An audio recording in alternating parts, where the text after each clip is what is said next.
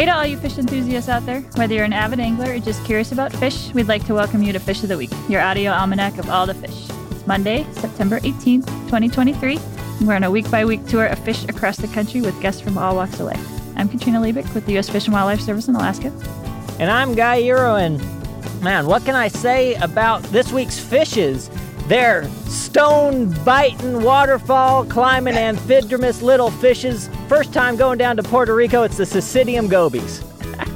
Nice.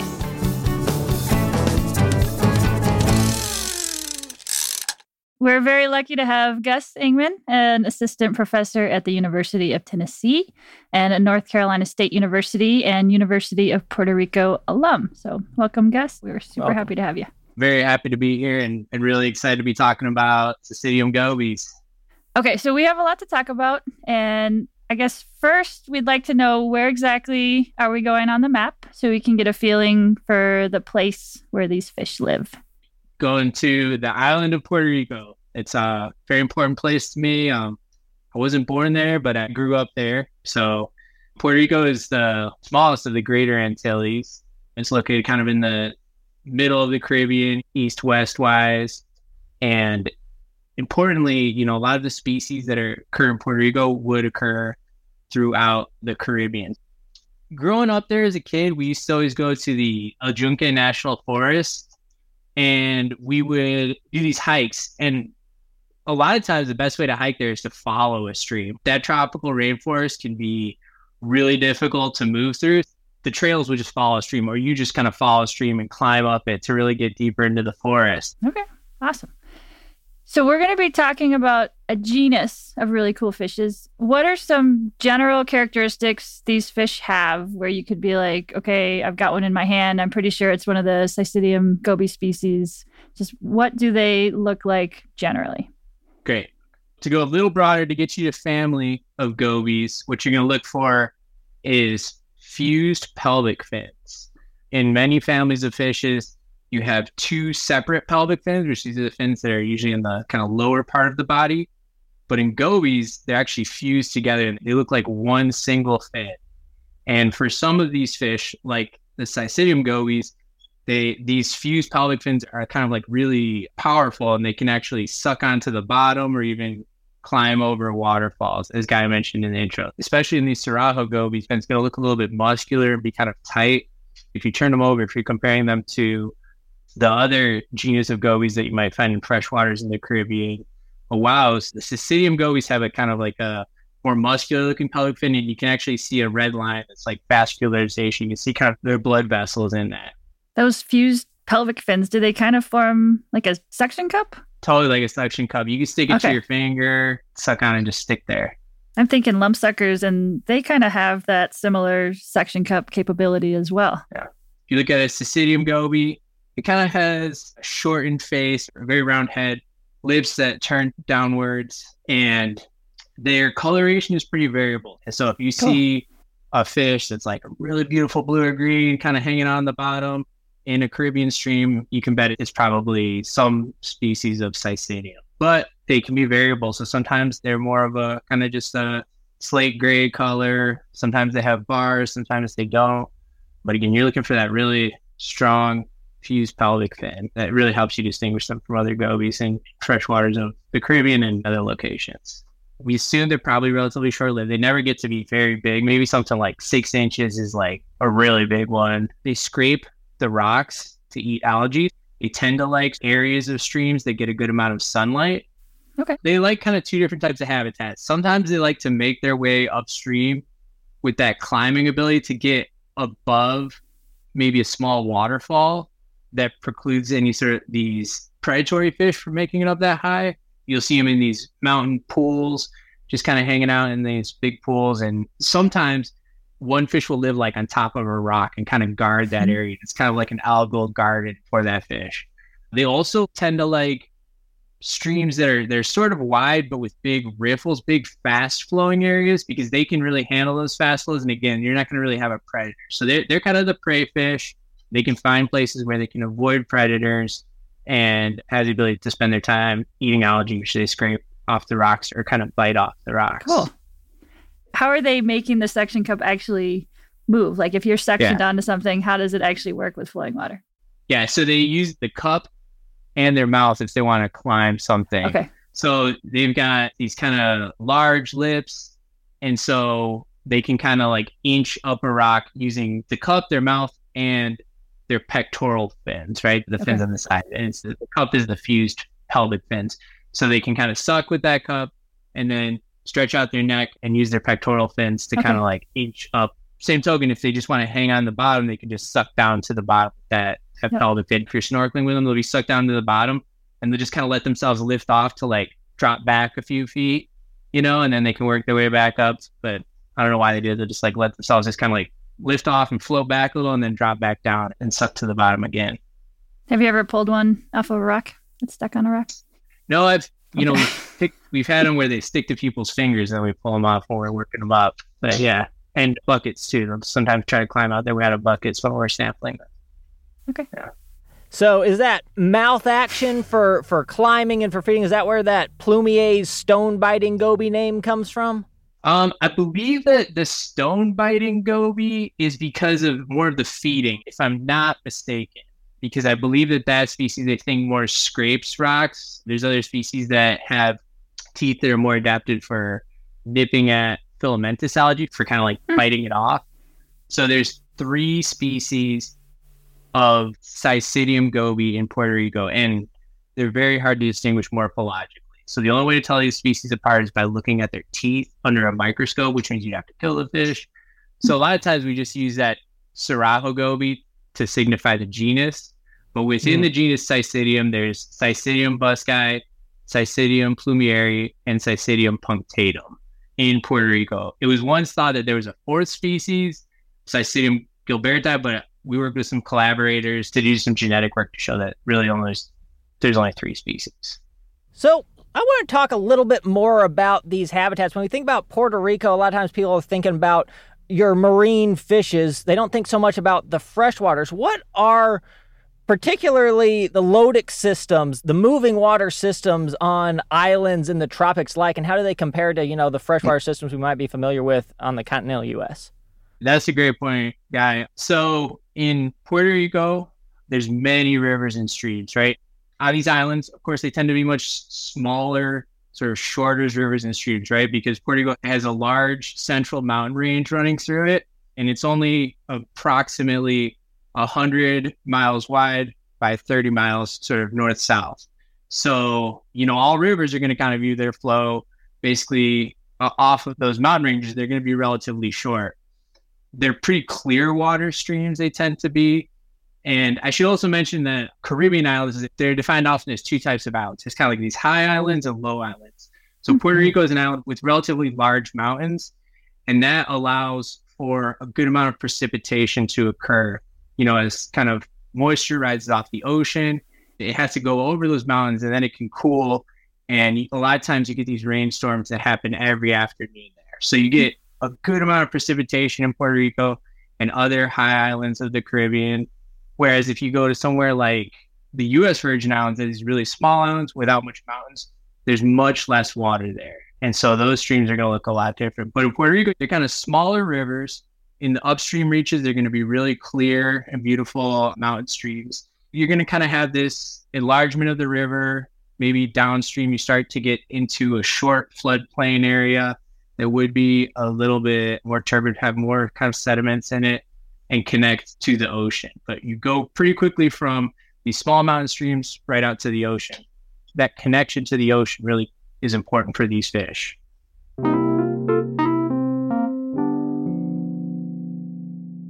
I'd love to talk about the life history because you mentioned that's what I was trying to say. Yeah.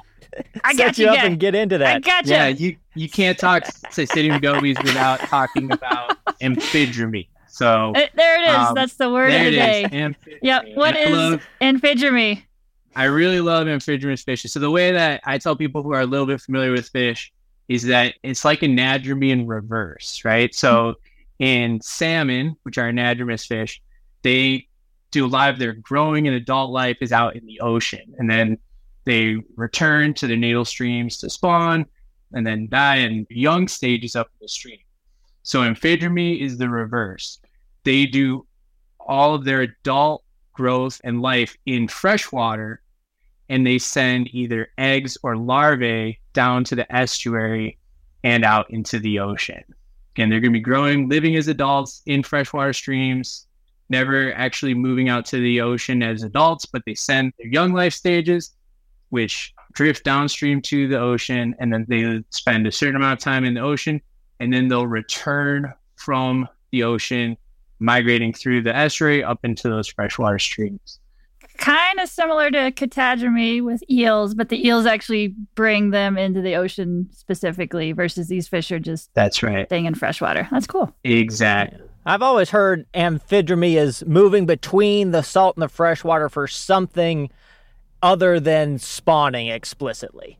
Right. They don't spawn out in the ocean, so that's the difference. And so we're not exactly sure why they've maintained this life history. I mean, they are fish that evolutionarily came from sort of marine fish, so maybe they weren't able to kind of adapt to having that sort of freshwater early life stage. That might just be a better environment for the larvae. And another thing about Puerto Rico's rivers and streams that's probably important to this life history is that they tend to be extremely flashy. So, you get really heavy precipitation. That means that the level of the stream, the amount of water flowing through it can change very quickly. So in Puerto Rico, you get a lot of flash floods because you get these heavy rains. They can be associated with like tropical storm systems, or it can be, again, just a summer afternoon rainstorm can turn these rivers into torrents quickly. So it might be a place that's just not amenable for those young life stages. But regardless, and they send these larvae out to the ocean and they spend time out there. They do grow out there. Something that our research have shown is that their return migrations might be kind of an important subsidy for the freshwater stream. So that means that they're bringing marine nutrients with them back to the freshwaters as they come back as post-larvae, which is the stage after being the larval stage in the ocean. The important thing about amphidromy is that this life history is very common in tropical islands throughout the world. So you'll find amphidromous gobies from everywhere from Puerto Rico to Hawaii. In fact, they're pretty similar taxonomically there. And so a lot of what we learn about these fishes in Puerto Rico will apply to tropical islands all throughout the world, from Puerto Rico to Hawaii, Southeast Asian islands. So these fish are really important components of those fish assemblages throughout the world. Steep streams, I don't know exactly what the nutrient loads are in them, but you talked about how amphidromy is common all over the world. I was wondering if you can connect the nutrients in these streams, their high flows, their flashiness, to the necessity for this kind of life history trait. I think that is what people think is possibly why this life history trait occurs, that difference in sort of nutrient or food availability. Puerto Rico streams tend to be relatively low nutrient, and you're really not going to find much zooplankton or any plankton really living in them, again, because of that flashiness. They're just kind of clear streams. And so larval fish tend to eat things like zooplankton, and so we would imagine that might be related to that food source not being there. There are some exceptions. There's some flexibility in this life history, and it has been shown that for some amphidromous fishes, there's individuals that will migrate all the way to the ocean, and there's individuals that don't. So it's not absolutely necessary for that to happen. That's a good theory about it, is that's related to that relative amount of food or nutrients in the ocean versus these kind of clear streams. I'm trying to think back to like freshman year ichthyology, and I think I remember something about there being the in-migration of the setae, the post-larval gobies, with the out-migration of eels. Is that something, or am I losing my mind? Is that right? Paired? You're losing something your mind. Okay, maybe it's in my... I thought like kidding. the eels out-migrated, and the last, before they're going down to the Sargasso Sea to spawn, their last meal is sort of on this big source of nutrients in migrating, but maybe I'm not correct on that. We have definitely shown that eels eat the post-larval artisanal gobies, and that's actually a pretty important food source for them. I don't know that we know that timing is synchronized. However, we do know that the timing of those return migrations is synchronous for these fish. They time the return migrations with the lunar phase, especially the Sicydium Gobies, and so they'll only be primarily migrating over sort of 3 nights or so of the lunar cycle in each month. And so there are these mass migrations. They're tiny post larvae, but there's so many that people actually fish for them as a food source. So if we're talking about eels and these fish, I know there's an Elver fishery for eels. So, and this is a very small fish we're talking about, and we don't normally think about a fishery, but what is the post-larval fishery like, and kind of, just what's it like? So it's an artisanal, like a small-scale fishery, and these post-larval fisheries occur throughout the world as well. But in Puerto Rico and the Caribbean, they only do this fishery during about 2 or 3 nights of what's called the luna menguante, so it's the last quarter moon phase. So it's when you've got a half moon, but you're moving toward that new moon, the period of time where there's no visible moon. And what goes on in these fisheries, they use mosquito netting. So the kind of nets that you would hang over your bed to keep mosquitoes from biting you, it's really fine mesh. And so a couple of people will pull that net like a seine. They'll just kind of drag it through the water right at the mouth of the river, right at the location where the river's estuary meets the kind of sandy beach habitat of the ocean. So you see like waves breaking, but there's kind of a river flowing out there. This is a long-standing tradition. And in fact, the name for these post larvae at least has its origins in indigenous name, because if you look at the names across the Caribbean, in Puerto Rico, they're called seti. In Cuba, they're called teti. In Martinique, it's like tree. And so because of that really similar name, we imagine that the connection was from indigenous people who probably fished for them as well. And in fact, there's some early texts saying that indigenous people did fish for post larvae. And so what do these post larvae actually look like, and how are people then preparing and consuming them? Yeah, that's a great question. So when they are coming in from the ocean, they're clear. So almost entirely clear. The only bone that's ossified in their body, that's hard in their body, is their otoliths, which is just really tiny. They're the bones in their ears. That's the only one you can really actually find as a bone. And so when you see an individual one, it mostly looks clear, but it's so clear that you can actually see its heart and its gills through its body. And so when these mass migrations happen, sometimes the entire river will look red. Like if you shine a spotlight on it at night, you can kind of see this red plume moving up. And that's just, there's so many of these, there's just their hearts and their, oh my gosh, you actually see their blood. Yeah. Wow. Yeah. That's amazing. And how big are they? They're about an inch long. Wow. Sicydium Gobies is the smallest of the group of amphidromous fishes, but their post larvae are the largest. So things like a big mouth sleeper will do this too, and it'll also come back looking clear, but it's a little bit smaller, maybe less than 20 millimeters.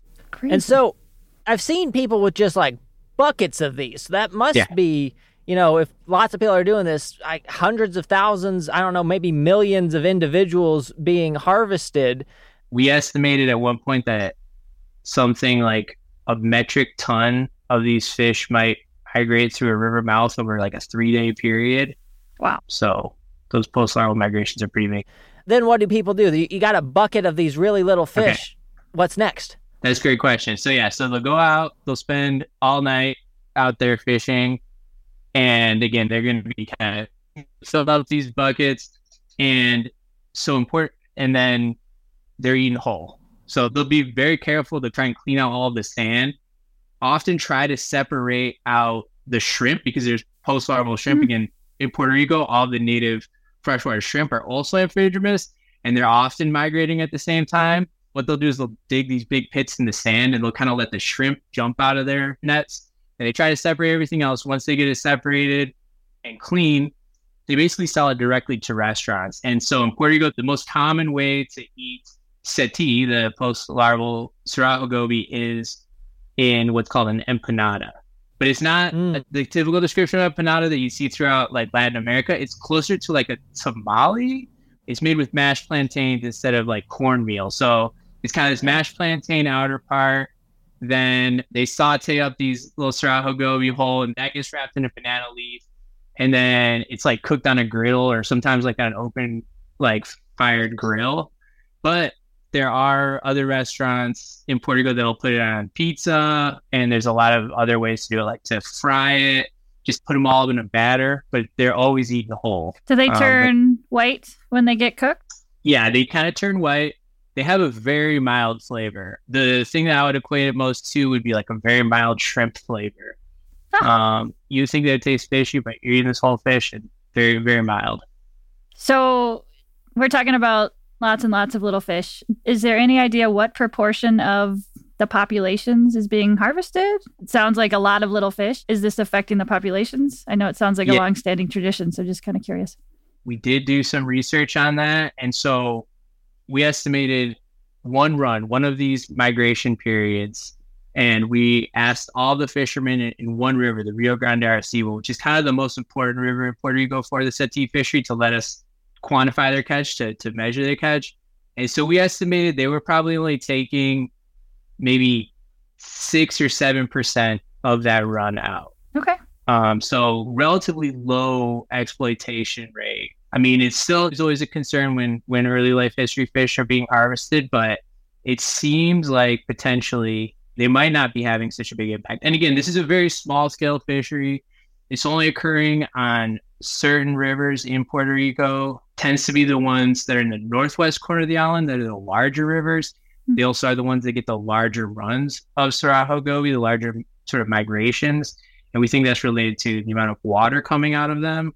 But again, our estimates were between around 6 and 7% of the total run size. Awesome. Has anyone done any genetic work to try and figure out if people are catching the post-larvae of all three gobies, or if they have different spawning times so that people are only catching the ones that are the Sicydium or anything like that? No, we've never done that to try to separate out individuals at those post-larval stages, because it's possible that one species can migrate 1 month and one can migrate another. We know that they overlap in locations within rivers. So, for example, the Rio Grande Arecibo would have all three species within it, which is where, again, one location where the fishery occurs. But nobody's done the work to see if there's any sort of distinction. I am pretty sure that they catch all three species. I don't know that if there's certain different months that ones migrate on or others, but nobody's looked at that. Nobody's identified them to species. We always keep it at the genus level. Do they have any specialized spawning habitat, or is it just wherever? You know, there's been some like early naturalist sort of life history observations where they think that they lay eggs on the underside of rocks, but I don't think there's been any recent research on exactly where they spawn or even how they spawn. And I wouldn't want to say that we knew, because I've never noticed any eggs on the other side of rocks or anything like that. A little gap there. Yeah, there's a gap there. There's a lot to be learned about amphidromous fish spawning for sure. I'm guessing that the answer is we still don't know, but I'm curious if you have any insights into what kind of niche partitioning might be going on between these species, considering that they're so similar, but you're finding, like, say, all three species in a single river. One theory for the niche partitioning is the types of algae that they would eat. So what does distinguish them is their teeth, right? Both in the number of rows of teeth that they have and whether they're unicuspid or tricuspid. And so, you know, tricuspid would be kind of like these three little points, right? Versus unicuspid is kind of like our, you know, incisors, our front teeth. And so I think that the thinking is some of those teeth are more adapted for scraping biofilms, just like, you know, that kind of slimy algae that's just on a rock. Versus other teeth are more adapted for cutting into filamentous algae, that kind of like long stringy algae, for just cutting into it, biting off pieces of it. That's so cool. What is the fish community like? I mean, are there other predatory fish? Just kind of overall picture of what these communities are like in the streams in Puerto Rico. For freshwater streams in Puerto Rico, we say that there's only 9 native kind of like fully freshwater species, including those 3 species of Sicydium Gobies. But there is kind of all these different trophic levels. So again, Sicydium Gobies, they're kind of on the bottom. They're eating the primary producers of the algae. They're the prey for predators. And the predatory fish, again, both in Puerto Rico and throughout the tropics, come from the family Eleotridae. So those are the sleepers. So in Puerto Rico, we've got big mouth sleeper, small-scaled spiny cheek sleeper, and fat sleeper. And the big mouth sleeper is the real top dog. That has a very large mouth, these really kind of small but pointy teeth. They'll eat things that are like almost the size of their own body. And Oh my gosh. yeah, very, very cool fish. That's kind of the top dog predator. Small scale spiny cheek sleeper likes things like snails. And then there's another goby, the river goby, a Waus banana, which is like one of the best Latin names ever. And that's also kind of lower trophic level. It'll bite into soft sediments like sand and then kind of filter it through its gill rakers. So I think it's probably picking up both invertebrates and maybe some sort of algae that might live in the sand or detritus. So those are the Eleotrids and the gobies. And then we have a freshwater mullet, the mountain mullet, which is kind of an intermediate sort of trophic level fish. It will eat just kind of things drifting down through the river, including if you throw pieces of mango in the water, they'll eat mango. If they see an insect, they'll eat an insect. They swim in the water column. So I should mention all the Eleotrids and the gobies, they're going to be benthic fish. They're on the bottom. The mountain mullet, they swim in the water column. They tend to kind of school up, almost like a tropical trout, but it's not related. But fishing wise, if you're into fishing, you can catch them on a fly. So those are all the amphidromous species. And then we've got the catadromous American eel, another predator, but more of a nocturnal predator.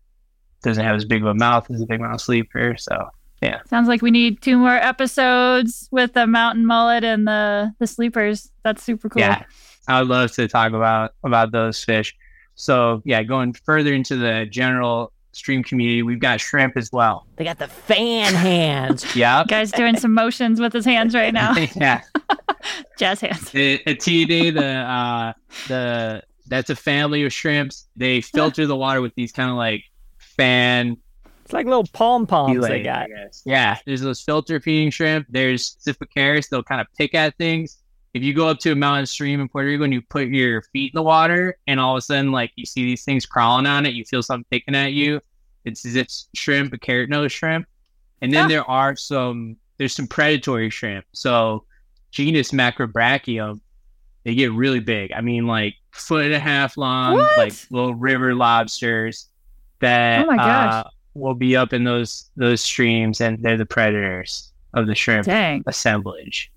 Are there any non-native fishes that have been introduced? Oh yeah, we've talked about this amphidromous life history and the catadromous life history. So what happens if you put a big dam in place? You lose those fish, right? So the management decision back in the 30s and before was, well, if we're going to lose these fish in these upstream reservoirs, let's put some non-native sport fish in there. So intentionally, things like largemouth bass, peacock bass from South America were introduced intentionally. We've also got common species of sunfish like bluegill, red ear sunfish introduced there long ago, some catfish as well. So those were kind of like introduced intentionally for sport fishing purposes. They do a good job of kind of staying in the reservoirs and not expanding into the rivers. But then we've had some highly invasive species of fish that come from either the aquarium trade or potentially things like farm ponds. So we've got all kinds of species of tilapia. One that I've been studying and very concerned about are red devil cichlids. So cichlids in the genus Amphilophus, they're native to Central America, are very aggressive, and they are spreading throughout the island really rapidly. Oh, man. We've also got armored suckermouth catfish, so from the family Loricariidae. So those are commonly kind of invasive in other places, and they're in Puerto Rico and get pretty abundant there as well. There's also concerns about recently discovered, but hopefully isolated population of African walking catfish or sharp-toothed catfish. We actually have many more introduced species than native species in Puerto Rico.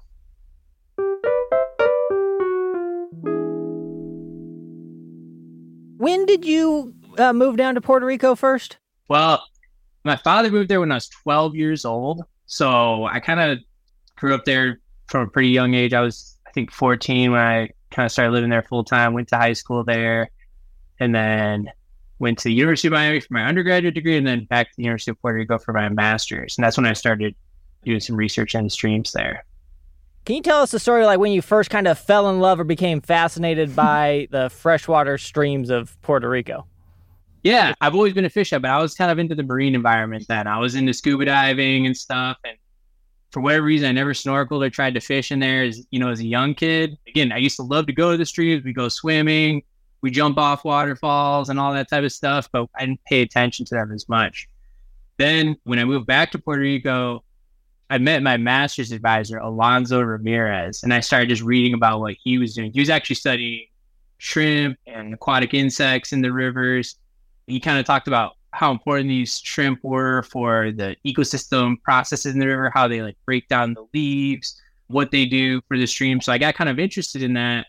But then I just got a job actually as a technician working for a graduate student, and they were electrofishing. They were sampling the stream fishes. That was from Tom Kwok's lab.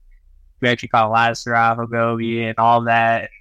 These big mouth sleeper, and really realized what was in those streams. I really wanted to do research on them. And then additionally, there's some plans to channelize my home river, the Rio Piedras, and that was really going to destroy that habitat. So I kind of tailored my master's degree to look at how those channelizations would affect the fish assemblage.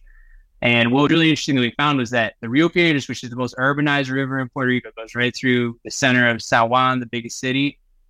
At that time, it was mostly native fish, even though it was channelized. Something about the fact that they could just handle all that urbanization and do well really interested me. But when it's channelized, when the physical habitat is really altered, you do lose the native fish. And then you get like guppies and some tilapia maybe in there. But so you lose a lot of that diversity. So just kind of the conservation standpoint was really important for me as well. And not a lot of people were doing research on them. I saw they're fascinating. I love streams. And so they were kind of the perfect fish for me to work on.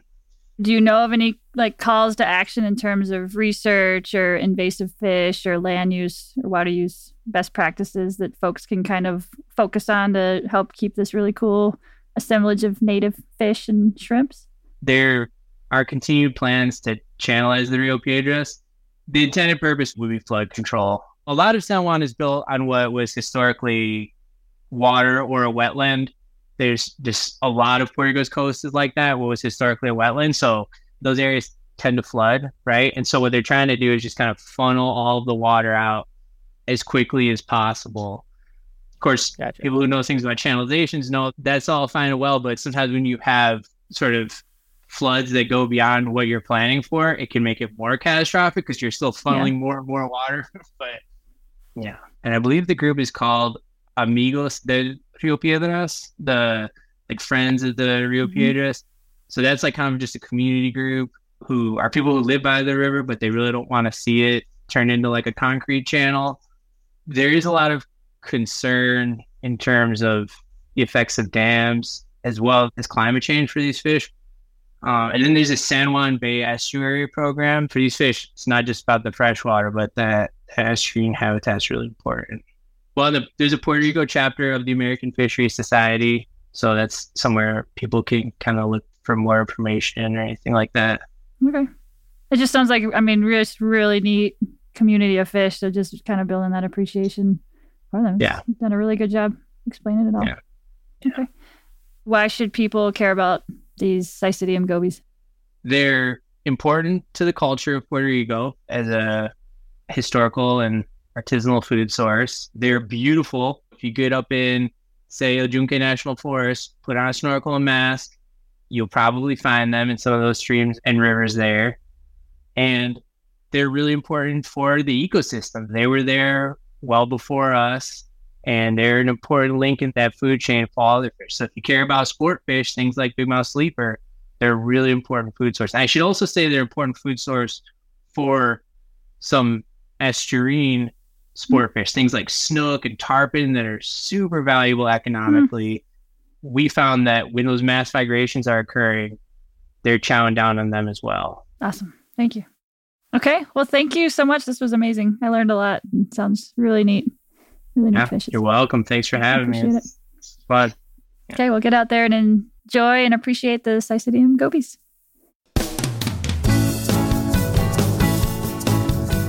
Thanks for listening to Fish of the Week. My name is Katrina Liebeck, and my co-host is Guy Eero. Our production partner for the series is Citizen Racecar. Produced and story edited by Tasha A.F. Lemley. Production management by Gabriella Montequin. Post-production by Alex Brower. Fish of the Week is a production of the U.S. Fish and Wildlife Service, Alaska Regional Office of External Affairs.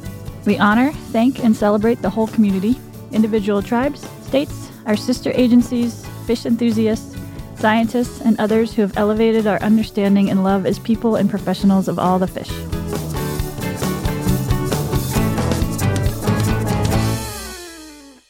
Amphidromous fishes. That's like a vocal exercise. Amphidromous fishes, fishing for amphidromous fishes.